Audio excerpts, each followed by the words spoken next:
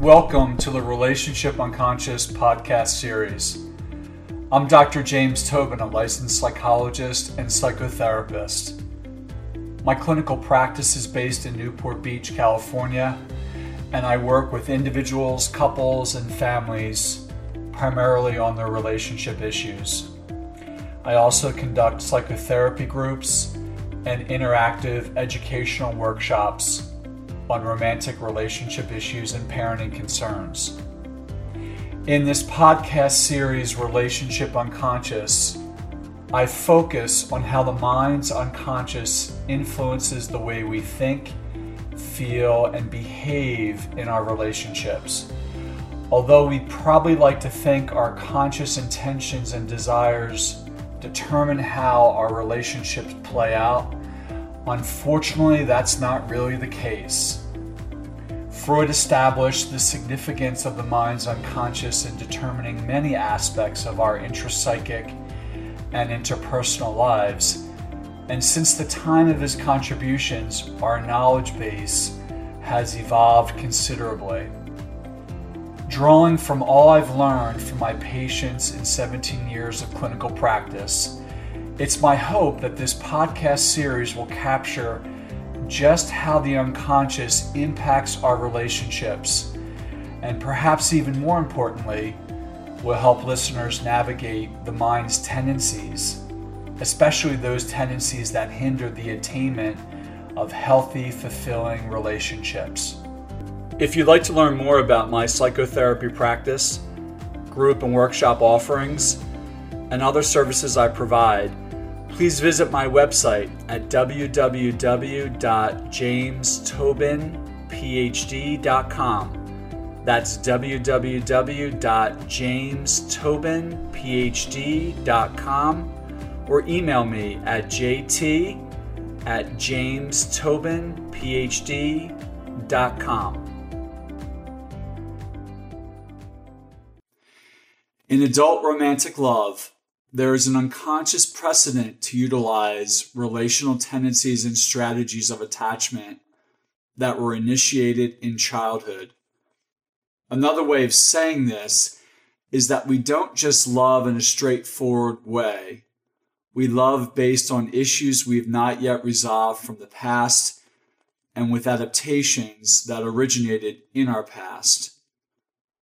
Narcissistic and codependent patterns in romantic love relationships are perhaps the best and most obvious example of how relational adaptations originating early in life continue into adulthood, and usually with profoundly negative consequences.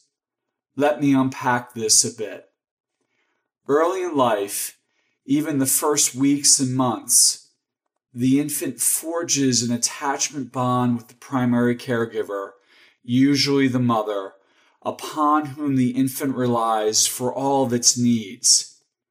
At the core of this bonding experience is the infant's reaching out for the caregiver, for warmth, support, empathy, and comfort, and the caregiver responds.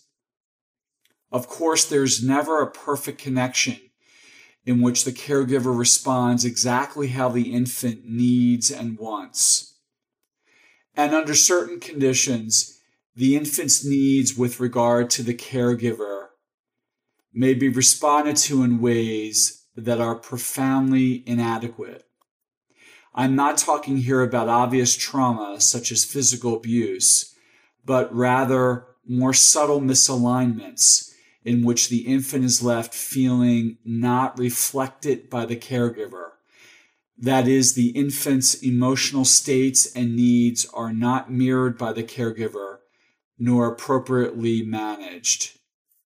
If this continues across time and becomes a consistent pattern, the infant begins to feel as if his or her experience is flawed in some way, or that what the infant needs is too much for the caregiver or does not correspond to what the caregiver desires to give.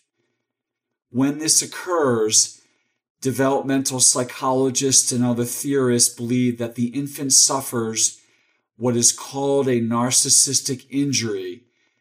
That is, during the early period of life when the infant's experience is supposed to be fully reflected by and responded to the caregiver, providing the child with a deep sense of affirmation and validation, what is called narcissistic grandiosity.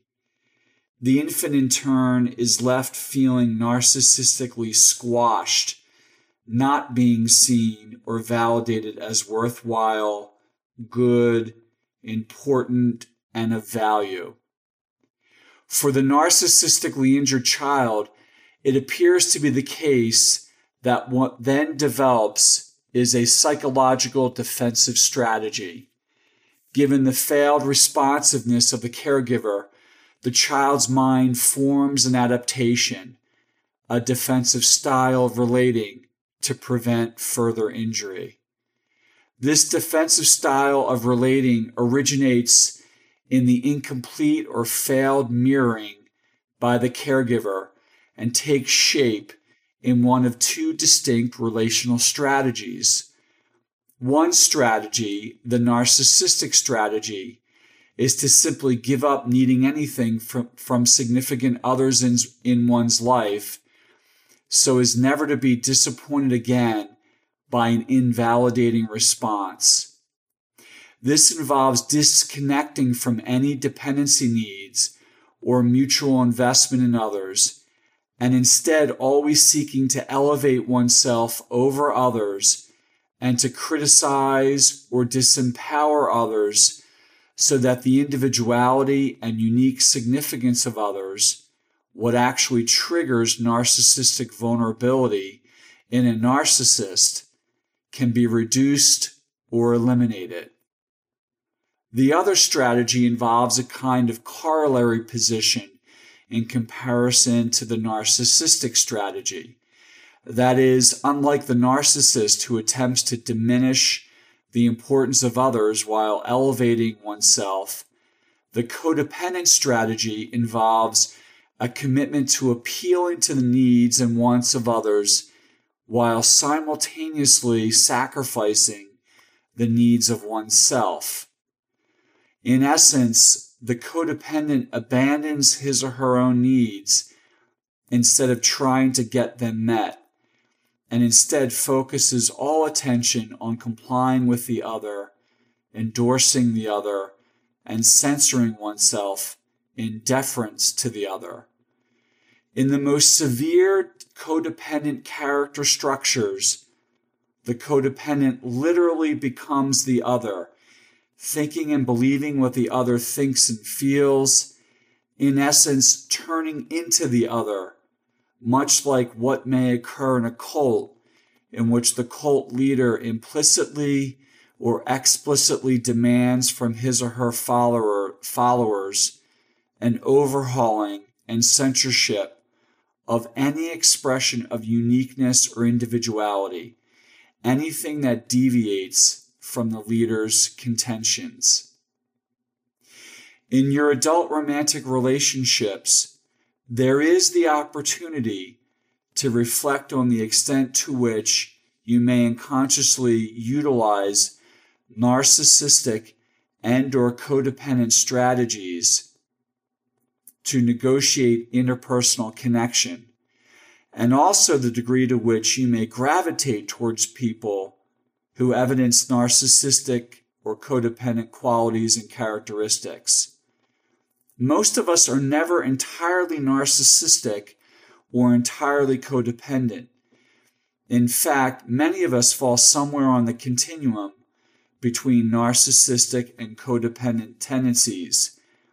And at certain times and under certain conditions, we may even adopt relational tendencies that are uncharacteristic of our dominant style. Nevertheless, to the degree to which you do utilize these relational styles, it is hard but profoundly fulfilling work to extricate yourself from these defenses and discover that relationships may be more manageable and fulfilling when more appropriate boundaries and acts of assertion are are employed.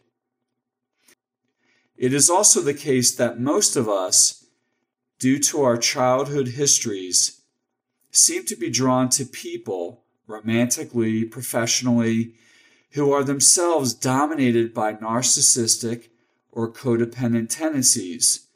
For example, if you've ever had a narcissistic director, manager, or boss you've encountered in the workplace, you are well aware of how difficult it is to work with such a person who must see in you not you, but them.